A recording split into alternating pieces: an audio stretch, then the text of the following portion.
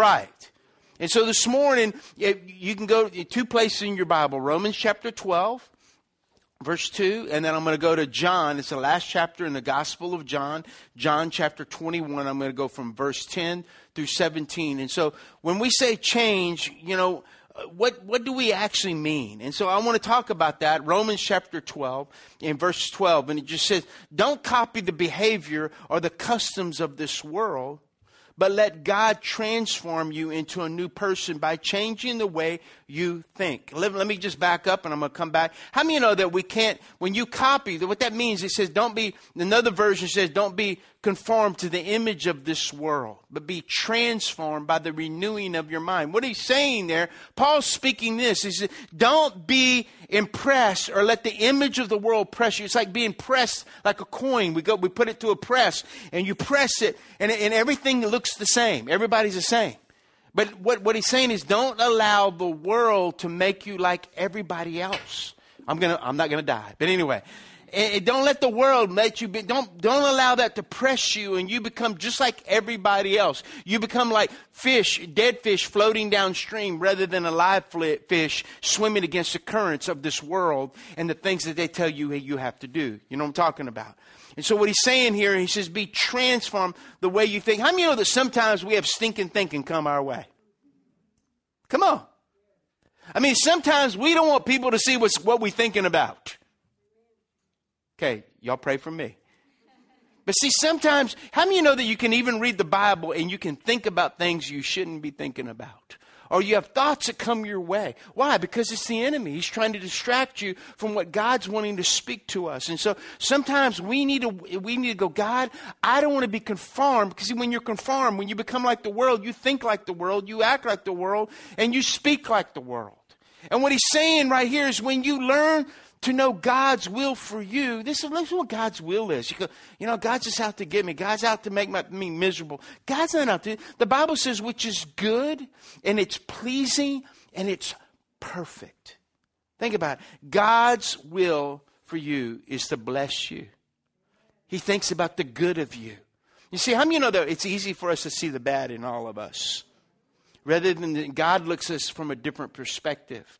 It's like as parents, how many parents do we have in here? How many of your children are just wonderful? They're precious, they're sweet. You just love them. They can do stupid things, but that you love them. Right? Come on.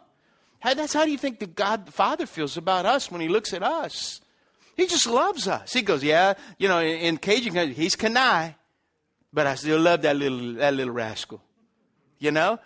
She does this, but I still love her. And if God loves, as parents, we love our children. And what we do is we try to bring discipline or we correct them. Hello. And correction it does two things. It either makes, when you're corrected, you could take it as rejection. You know what I mean?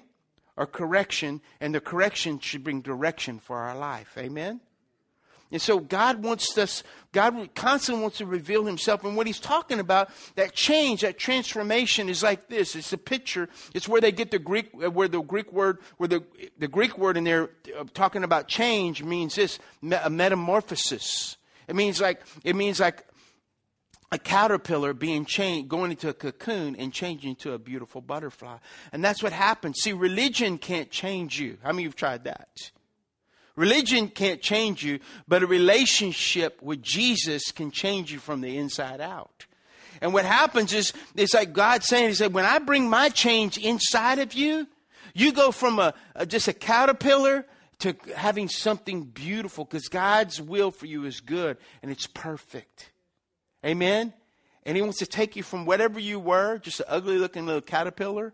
And what a caterpillar is, just eat leaves, all day.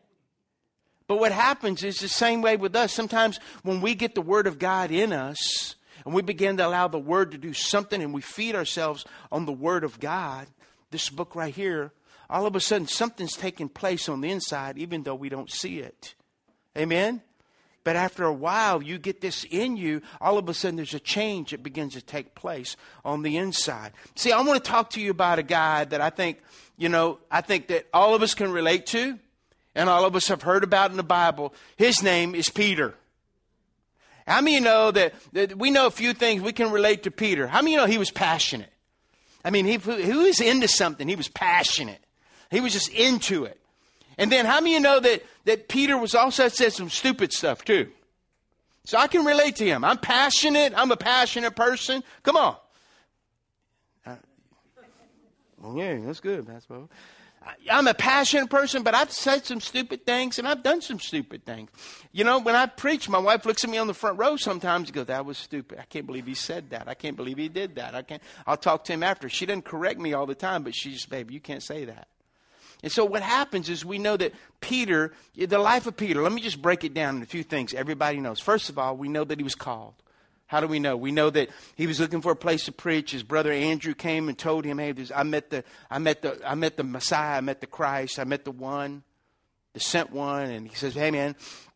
And so he brings him to the village, and there's people that Jesus wants to talk to. So he gets in Peter's boat and Andrew's boat, and he begins to preach. There's people off on the shore, and he begins to speak to them. And then he tells Peter to cast his net. Peter's a professional fisherman, and goes, look, buddy, I've been doing this all night, and you tell me to cast. All right, stick to preaching. Don't get into my world.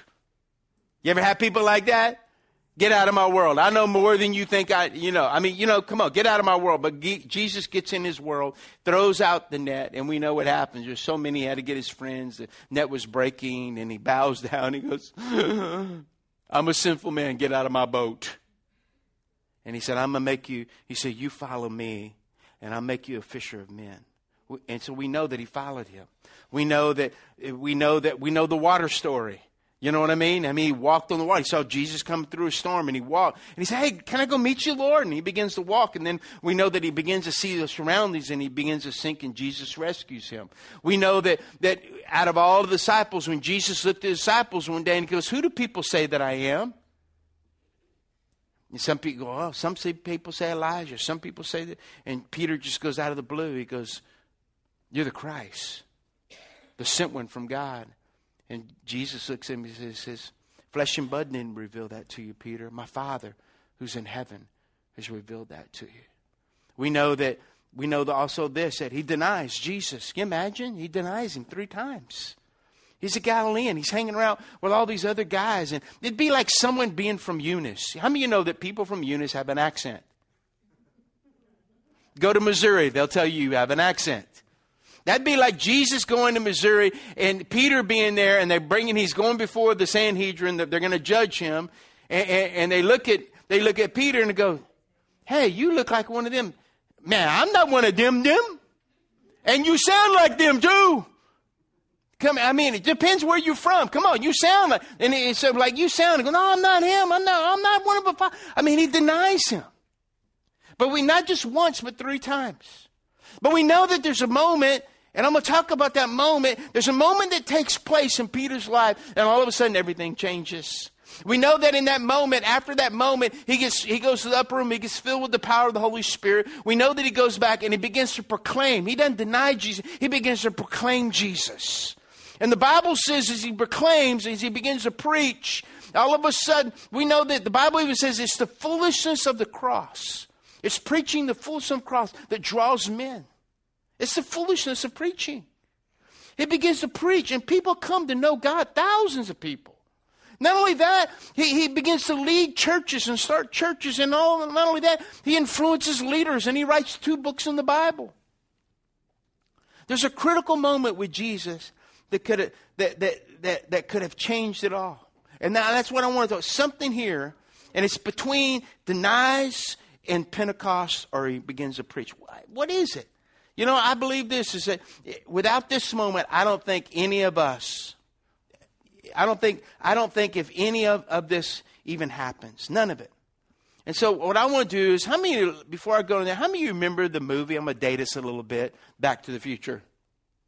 Okay? And you remember, he goes back to he goes to the future, and he goes back to October 21st, 2015. And you remember when that date was getting close and all the news is going, do we have hoverboards? Do we have this? They have the tennis shoes that lace up by themselves, and people trying to figure all these things out. But remember the scene when the future changed and people start disappearing in the photographs? You remember that? Okay, even when he's playing Chuck Berry rocking, he's rocking and everything else. And he's changing. He's trying to bring them back in the picture. And so what we are making, I believe this, you make decisions today that it influence your future and other people's future. How many of you believe that? Don't think you can just get away with things. You affect the future. You see, have you ever had a moment like that where that's what's and that's what happened to Peter. He had a moment. And see, Peter's story could have looked radically different if he wouldn't have had this one thing. If he wouldn't have had breakfast with Jesus. He wouldn't have had breakfast with Jesus. I want you to go with me to John chapter 21. And here it is. John chapter 21. And John, we know this. If you read, it's different than all the other Gospels. If you've heard me preach before, and I always tell people this, there's 5 Gospels. There's Matthew, Mark, Luke, and John. And most people don't read them, but they'll read the 5th Gospel, and that's you. You're the living Gospel. And so what happens is, in this portion of Scripture, Jesus said to them, bring some of the fish you've just caught. Now see, what happened, these guys have gone back to fishing. They got discouraged. Jesus has been crucified. Okay, and they're discouraged, so they go back. Isn't it amazing how when we lose step with Jesus, we go back to the very things that God called us out of sometimes? Hello, anybody know what I'm talking about? We just go do the things that we used to do before Jesus changed our hearts. Am I in the right church? Okay, y'all can talk back to me. You can put on a hanky every once in a while and say, I surrender. I don't care. But here's what happens is that we see right here that Jesus wanted to make them fishers of men, and they forgot about that. Isn't it amazing how we lose step? And see, verse 11, he says, so Simon Peter climbed back into the boat and dragged the net ashore. In other words, Jesus said, go get the fish. And if you read all the other stories, when Jesus told them to cast out the net, they had to get other people. But this time, Peter knew who it was. He knew it was Jesus. And I believe this, when God calls you to do something, you know what? He'll give you the ability to carry or do what he's called you to do, no matter what. And what happens is, we see this. Here's something interesting. It's full of large fish. And it says 153. Why did they put 153? You know there was 153 different species of fish in the Sea of Galilee? He pulled out every different species you could. You know, some people, if you were from here, man, that's a sakale. I like to eat them and fry them.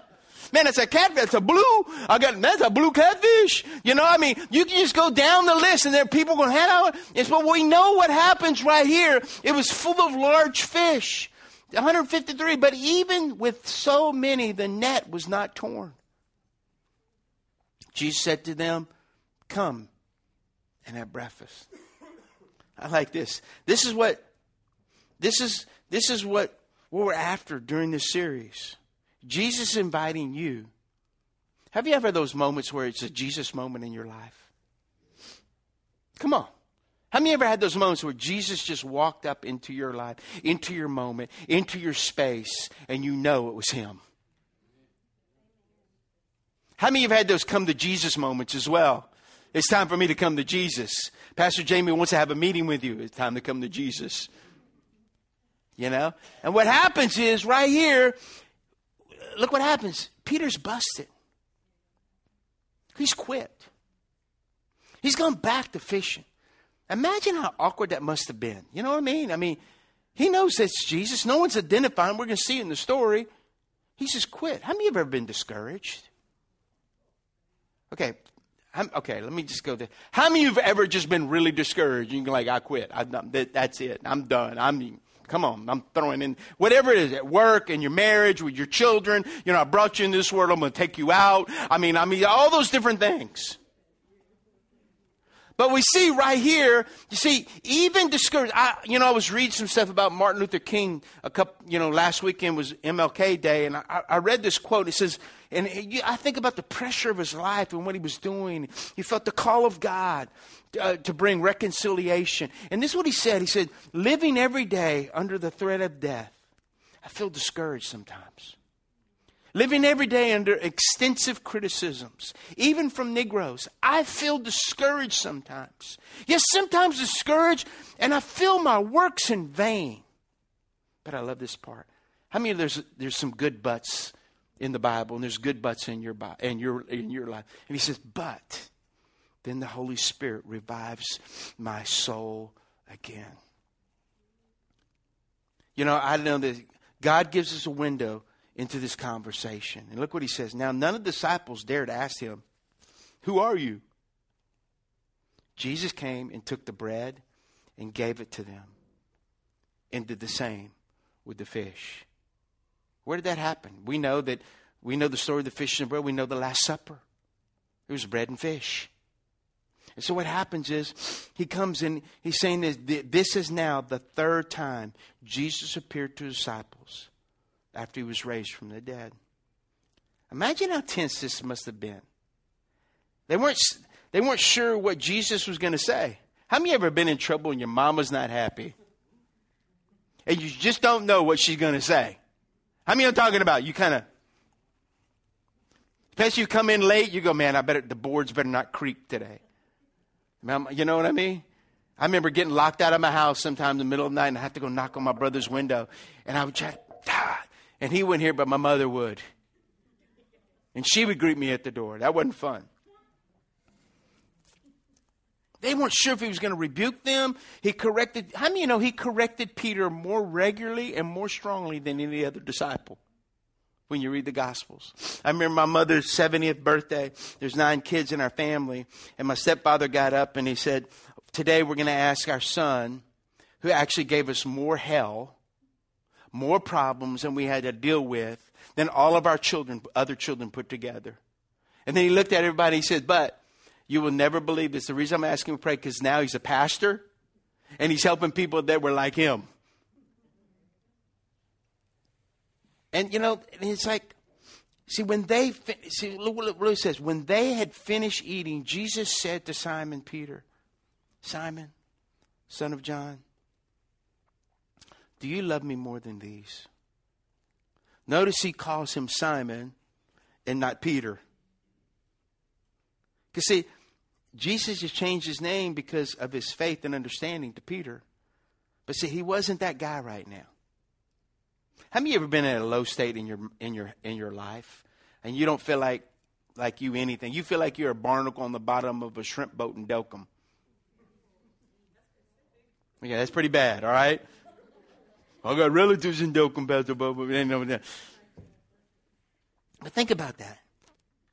He wasn't addressing the upgrade, the best version. He was talking to him in his lowest moment. Have you ever been in a low moment? And he says, yes, Lord. He said, you know I love you. Jesus said, feed my lambs. In the Greek, there's 4 kinds of love. There's a love. The first kind of love is like, I love dogs. I love cats. I don't like cats. But anyway, I love dogs. I love rats. I love things. I love furry things. I just love things. Then there's a kind of love that it's a sensual love. It's eros. Then they have brotherly love, which you get the word Philadelphia from. It comes from the root word philos, which means love, like you love your brother or your sister. And then there's the love of God, which is agape in the Greek. It means it's willing to sacrifice and not be concerned about what it goes through, willing to sacrifice for you. It's the highest form of love there is. It's God's love. And what happens is, he answered, yes, Lord, you know I love you. He said, take care of my sheep. The third time he said to him, Simon, son of John, do you love me? Look what it says. And it has to be, and it just says, Peter was hurt. Because Jesus asked him the third time, do you love me? He said, Lord, you know all things. You know that I love you. Jesus said, feed my sheep. Jesus asked him 3 times why. Because he denied him 3 times. The Lord will meet us wherever we're at. How many of you believe that? You know where God met me in my cry? In the middle of a concert in Baton Rouge watching Journey, Police, and the Babies. Seriously. What? It was some bad drugs, but also I met God. I'm just telling you that right now. But in that moment, God spoke to me. And I lost my high. Because I was at a place that I just needed God. Sometimes God loves us enough that, He'll come meet you right where you're at. Come on. He loves you enough and He'll go with you as far as you want to go. Let me just tell you something. You're as close to God as you want to be. You're as godly to God as you want to be. Your marriage is good as you work at it and as you want it to be. Come on. You know, we waiting for like the song, feelings. There's nothing more than feeling. We want feelings, feelings, feelings. There's nothing wrong with feelings, but you can't base life on feelings. You can't base your life on, man, I got a buzz, man. Buzzes come and they go, and you want more. But when God comes and he touches you, it's a whole nother thing. Sometimes Jesus loves you enough. He'll keep asking you to get to the deeper issues of our life and of our heart. The thing that I want to talk to you about this morning, 3 things, and I'm going to be done. How God changes us. How God changes us. If you're not taking notes, you might need to get a pen, and I'm just some helpful things, okay? The first thing, God initiates a moment, listen to me, of honest assessment. What does that mean? Jesus is not bringing up the past, talking about the denials. He isn't. Isn't it amazing how we think God is going to treat us when we blow it? You ever do a personal assessment of yourself? You start telling your wife, I think I'm like this, and I'm like, you ain't like that. No, you ain't. Then you start telling, well, I think baby, you ain't like that. That's totally not you. And then they go, this is you. You see, we're not good at assessing ourselves. Hello? We need Jesus to tell us where we're really at. See, if I compare myself to myself, I'm okay. I'm cool. Then I compare myself to other people that are worse than me. Well, at least I'm not like them. Because we want to easily compare ourselves to other people that we think are less than us. Come on. I'm in the right church. And then when we try to compare ourselves to ourselves, and that's not too good. And see, we're good. We're not good at assessing ourselves. We need Jesus. And Jesus tells Peter to come and have breakfast. How many of you know we're all one step away from stupid? Okay, let's do a survey. How many of you have ever said something stupid before? How many of you have done something stupid before? How many of you go, Pastor, this week I did something stupid. Now, how many, maybe you're married to someone and you go, Pastor, they are stupid. Don't raise your hand. Or they go, man, they've done stupid stuff. And can I just share it? No, you're not. See, we overestimate our ability and we underestimate our potential to blow it. What do you mean? We overestimate our ability to do this. Oh, I can do that. I can do that. And we underestimate our potential just to blow it. See, if you're really going to experience a genuine transformation, you have to get really radically honest or brutally honest with yourself. See, what do you mean by that, Pastor? If you're resistant, it's usually painful when you find out how far off you've gone. You see, I've learned that I can't tell you how many times people have come to me and said, Pastor Bubba, man, Pastor Bubba, I just need to change. I just need to change. I have a guy, Jamie knows him, been in our church for a little while now. His name's Billy Knight. His father was a judge in Jennings area, Lake Arthur Hall, Jeff Davis Parish. He was the judge. And for years, Billy just had a struggle with drugs. Then one day, he's trying and talking to him and trying to reach out to him. He said, Pastor, you just wouldn't leave me alone. Then he's out one day in the hood and he gets arrested and he has a little girl with him. Okay? And they got to call his wife. He said, Pastor, he calls me Pastor B. Pastor B, that was the lowest moment of my life. Now he's leading a life group. His marriage has been reconciled. They had another child. He's like on fire for Jesus. I'm walking through the park in November, December, and that's when you could actually have pictures that I was wearing a jacket. It was cold, actually. It was cold. And I'm walking by, and there's a guy that's done some work on my house, and I know his daddy real well, and people in the family, and he goes, Pastor. He asked one of my guys in the church, hey man, is that Pastor Bubba? I had a funky, I had a hat that I brought back from England and I was wearing, and I had my beard, and he hadn't seen me like that. And he goes, is that Pastor Bubba? And he goes, yeah, that's Pastor Bubba. And he comes in, Pastor Bubba. Pastor Bubba. I go, hey, Chris, what's up, man? He goes, Pastor Bubba, I messed up, man. Whatever Billy has, I got to have it.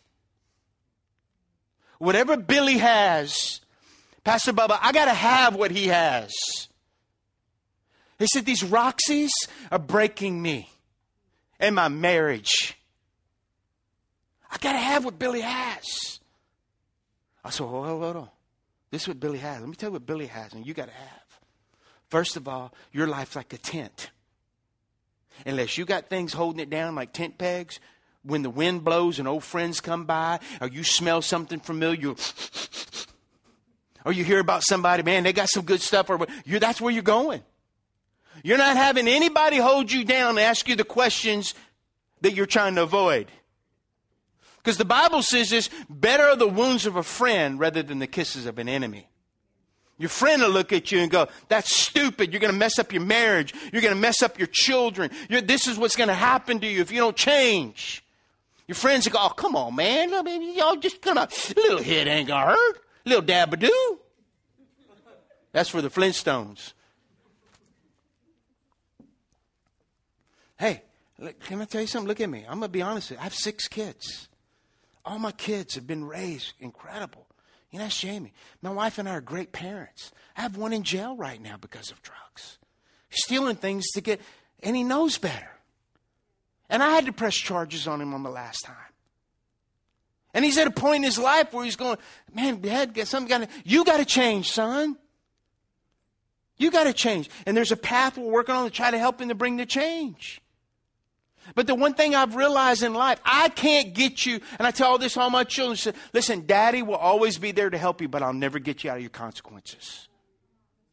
And when you start getting your kids out of the consequences, they're going to keep doing more and more and more. There's got to be change that takes place. It pains me to say that, but I just got to be brutally honest with you, all right? You see, I believe that I can't tell you how many times that's happened. Well, people won't change it. And I'm just say this. That guy, Chris, he said, call me. I've called him. Billy's called him. He still hadn't changed. He hadn't gotten desperate enough. He wants to change. You ever have that? Where you just go, I need to change. There's a cry in your soul. There's a cry. Go, I got to change. Listen, change happens when it's that imaginary line in the sand when you step over and you say, today's the day. That means you got to get brutally honest with yourself. You can't assess yourself. You need other people to look at you and help you. Amen? When I first started preaching, I went to Bible college. I remember the first time I ever preached, they gave me a C+. I was mad. I was thinking, they don't, I got the anointing. I got the call of God on my C+. But see, I had to assess myself. And then they started helping me, and I realized, well, you know, if there's some things I can do that they're just trying to help me be better. Come on. And see, I believe this, you know, if you want change, you got to get plugged in. Get plugged into a life group here at this church. Get plugged into Next Step. Right after this service, there's a Next Step class going. Find out, get some direction, get some purpose in your life. Find a place where you can find and connect with people, because church is not about just church and sitting on a chair. Church is about having a spiritual family that'll love you, that'll help you, that'll encourage you, to call you up and call you out and help you get direction in your life. Amen? The second thing that I want you to understand is you need to realize it's the power of God's love that changes you. The greatest force in the universe is the love of God. There's no greater force, no nuclear weapon. The greatest force in the universe is God's love. When you experience it, every Sunday we as pastors, Pastor Jamie, Pastor Zach and Crowley, Pastor Josh and Jennings, and myself when I go to the campuses and share, we're constantly saying, man, God loves you, and we do too. But sometimes we just don't believe that, because we hear all those other voices that are trying to keep us from change. See, the number one reason people don't change is because they think change is by working harder or doing more. That's what they think change is. I got to work harder. I got to do more. See, when you encounter God's love, I just say, you change forever. How do you know that, Pastor? Well, let me just get, when you change when you fall in love. I know guys in high school that never took a bath and never brushed their teeth, fell in love with a girl, and they brush their teeth and comb their hair. Come on. You change for what you love. Come on. I mean, you sacrifice for what you love. I know guys that have made tremendous sacrifices just to show that their wife loved them by getting them earrings that were expensive, no matter how to diamond, pearls, whatever, rings, or a car, or truck. In our part of the country, trucks, baby.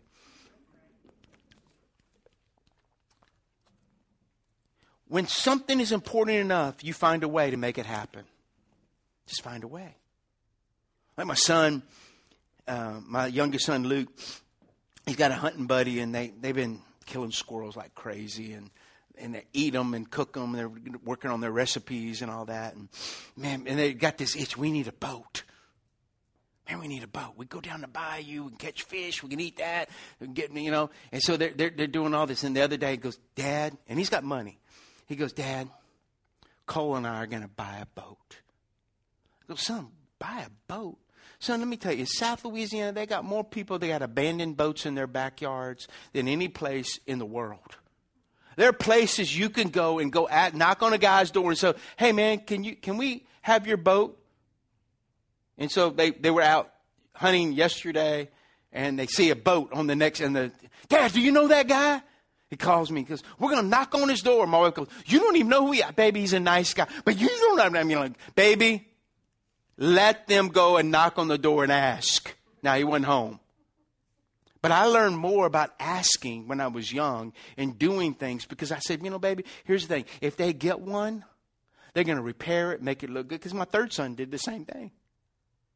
And you know what? They found out they can get a boat. Someone's going to give them a boat. They go, but now we need a trailer. Then they're thinking, man, well, you know what? We can rig up the bike and we can pull it. If we find a trailer, we can rig up the bike with the trailer and we can pull it. They're thinking, you know what I mean? And if we do it right, we can have two bikes and it'll be easier. But once we get there, we need a motor. Then they found out someone has a motor and all they need to do is fix a carburetor. Okay, look at me. Why am I saying all that? Because when you got vision and you want to do something, you want to bring change, you're going to do whatever you got to do. Don't sit here and go, well, I can't change. See, that's the thing. Some of you don't change because you're living in regret. Some of you are living in change. You won't change because you're living in fear. And some of you don't want to change because you know it's going to hurt. It's the stretch. It's like that old saying, no pain, no gain. You see, lasting change isn't about taking the bad stuff. It's about just putting the good stuff in. The Bible says, taste and see that the Lord is good. Have you ever had something that was so good, you just can't wait to taste it again? Listen, if Miss Barbara Gautreaux, she fixes all my pants, because I'm short, so every jean I got to get them trimmed, She'll trim my shirts, making me look good and everything. And Miss Barbara, no, you my pastor. I ain't going to charge you nothing. But then sometimes she'll say, Pastor, I'm going to bring some chicken fricassee by your house. I go, oh, Jesus, I feel the glory of God right now. Well, I'll speak in tongues just for that. I mean, just because you know what? And then my wife is always trying to go, hey, is my chicken fricassee as good as Miss Barbara's?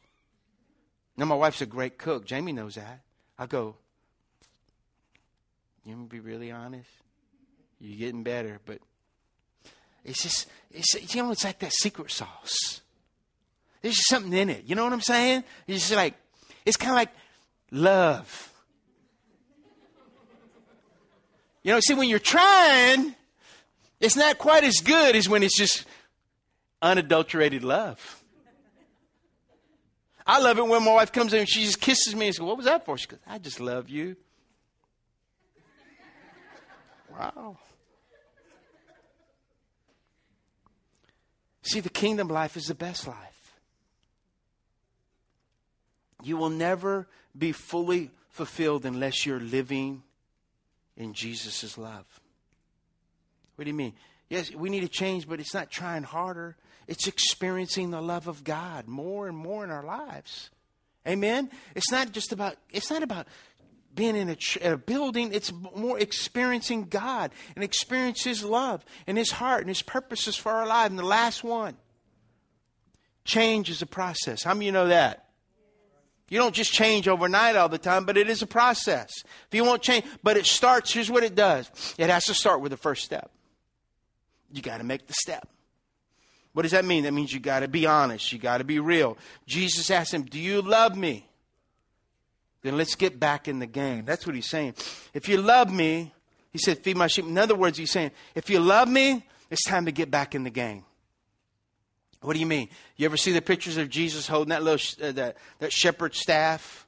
Well, there's one with the crook, and there's one at the end. It's called the rod. The crook is like, as a pastor, I've learned this. It's like when people start going astray, you kind of go, you try to grab them when you can, and you go, hey, come on, it's time to get in the game. Get back. Get back. It's not about church. It's about you letting God touch you and let God do something in your heart. But I'm here to help you. It's time to get back in the game. Instead of coming at you, stupid, I can't believe you did it. You know what I'm saying? You're going, I ain't going back to that church. But when you have someone that's like looking out for you and go, come on. And then the other side's the rod. And the rod is for when you see something not good coming around them or stupid people hanging around, you look at them and you go, you don't need to be hanging around that person. Are you hearing me? I remember my mama coming to me and she goes, you can't hang out with Jay Duyon. He's a bad influence. Well, then she didn't know I was influencing him. But she was thinking he was influencing because I told her he was influencing me. But can I tell you something? There's some people you probably shouldn't be hanging out with if it's keeping you from change. There's sometimes, I've learned this as a pastor, sometimes I got to count the cost when I see the phone. I'm just going to tell you honest, when someone calls me, I'm counting the cost. Because I know it's either it's going to be a long conversation or it's a guy told that he needed change and he hadn't changed. He's in trouble and his wife's fixing to kill him. Are you hearing what I'm saying? I'm assessing. I'm thinking, okay, I don't have time for that right now. I'll call him back. I've had people, you don't know I need it right now. Well, listen, whatever it took you a lifetime to do, you think I'm going to change in 5 minutes? I mean, Jesus works miracles, but I ain't that good. If you're going to change, you have to keep it simple. And you have to commit to only a few basic steps. See, we think, change, I got to do all that. It's just overwhelming. You don't know. No, let's do one thing at a time. Love your wife. It'll change your life. Can you stop thinking about yourself? Come on.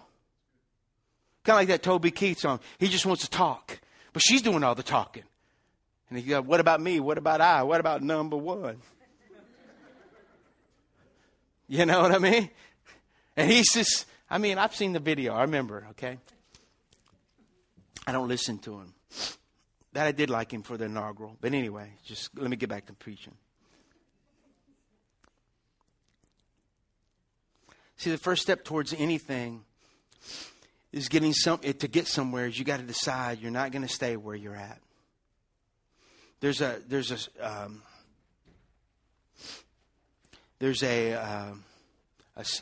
app called YouVersion, which is the Bible version. There's over 250 million downloads of YouVersion. My question, how many of them are actually reading it? You understand me? You can have it. It's kind of like the old car thing when we were kids. It's all show and no go. But see, when it comes to change, less is more. God doesn't just tell you what you got to do. It gives you a list. Go, well, we're going to change. It's one thing at a time. I remember one time I'd gotten saved, been about a week, and I'd stopped smoking dope for a week. That was a miracle in my life, okay? And I was working for John Chance, which was the world's largest surveying company at the time. I was young, and I remember getting some and making lots of money. I remember helping some guys get some drugs one time. It was really good stuff. And when you're in the drug world, if you get somebody some really good stuff, they're out to pay you back. You know what I'm talking about? Man, if he got me some good stuff, I'm going to get him some good stuff. I'm going to top him. And I'm driving this guy. He goes, hey, man, I need a ride. I'm bringing him home. And all of a sudden and I'm fixing to go to church right after this. And he lights one up. And I didn't see it. And he goes, Bubba, just, hey, man. I go, no, man, no. He asked me about 7, 8 times. And finally I just went. Dropped him off. I felt so guilty. I felt so shameful. I said, God, I don't want to go back to that. I remember walking into church. People just started loving me. Now listen, one thing about church as pastors, one thing you learn to do, you smell your sheep. Some people come. I've had people come drunk.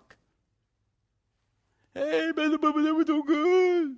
I don't remember what you said, but it was good. I mean, you didn't want to light a match because they were going to blow up. No, I'm serious. And it's like, I remember I probably smelled, my eyes were dilated. You know, he had that look.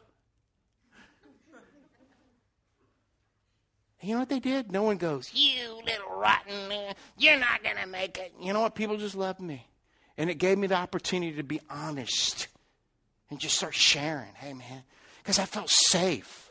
I felt secure. And when I felt that I was safe and I could be secure, I could feel I could be successful. Does that make sense? Because let me tell you something. God has a dream for your life. It's good and it's perfect and it's pleasing. And God wants to help you. And what you've got to do, you can't assess yourself. You got to be motivated and touched by the love of God and knowing that, you know what, it's got to be God coming into your life. You can't change alone. You just can't change by yourself. You need people in your boat. Amen? You need fellowship. And some people, well, I got enough fellas in my ship. Well, there might be some you need to kick out, but there's some you need to invite in. And see, you don't change alone. You have to get around people who encourage you, pour some courage into you, and love you and call you higher. I just finished reading the book. It's a good book. It says, Seeking Allah, Finding Jesus, the name of the book. It's about a guy who was raised Muslim all his life. And great family, great mom and dad loved him. They did everything they were supposed to do as good Muslims. And he got to college, and this Christian guy started talking to him and loving on him and sharing with him and kind of, and they were both very intellectual. Long story short, he said, I had to come to 3 things in my life that all Muslims have to come to. He said, first of all, I never believed that Jesus died. Because in the Muslim faith, they say this, is that when Jesus was, they took him off the cross, because most people that die on a cross stay there all day. They took him off quickly. They didn't break his bones.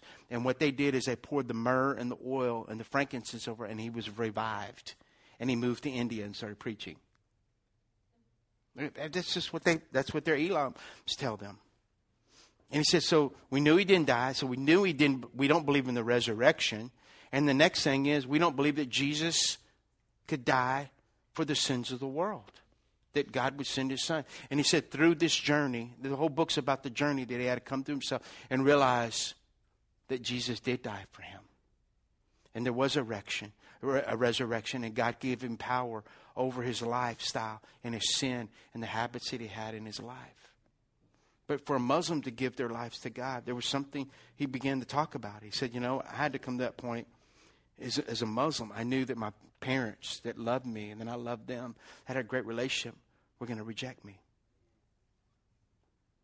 Consider me dead. And the scripture came in, unless you love me more than you love your mother, your brother, your sister, and go down the list. Can't have any part of me. And the Bible says is if you deny me before men, I'll deny you before my Father who lives in heaven. How many of you have heard those scriptures? That we know them, but do we really live them sometimes? And he had to come to that point where we all have to come. You have to give up your life in order to receive his life. Amen? And this is not a platitude or a cliche. The gospel is calling you and me to die. That's what it calls us to do. And and the only way we die is we know that there has to be change. See, Peter's story, it can be your story. It can be my story. God loves you, and he made you. He knows what you're like. He knows your patterns. He knows when you kind of come to a point where you kind of like, you get discouraged or you feel like doing something. He knows when the inner jerk's trying to come out of you. Because we all got it, don't we? But see, here's what God wants to do more than anything. He wants to give you the courage that you can change. There's areas in your life. When you came here this morning, there was things. Even when Jamie asked people to come and to be prayed for, it's about change. I can't keep living the way I am and be fulfilled. I need some change in my life. Does that make sense? You came here today because you needed God to touch an area, a place in your life, or you needed to hear a word that was encouraging, that would help you to get through your week, get through your day. That would get you in the Word, that would cause you to go, you know what? God is with me. And if God is with me, who can be against me? And you know, if God's with me, then I can go to work and I can have the joy of the Lord and it would be my strength. I can, even if there's people that just look like, you know, just people that have just depressed. All the time, they got the mopes. How you doing? I'm good. That I can walk in that. And I can have the power of God, the joy of God. That in my marriage, God, Lord, there's got to be some things change in my marriage. And God's going, hey, this is the day. Things can change. But I've learned this in marriage. The most mature person in your marriage is the one that's willing to say, we need to change, baby, first. That's the most mature one. Or saying, I'm sorry. Or getting real. Getting honest. Not holding on to things that you've been trying to hide and think that, you know, it'll just pass. It's coming to that point where you go, it's time to get brutally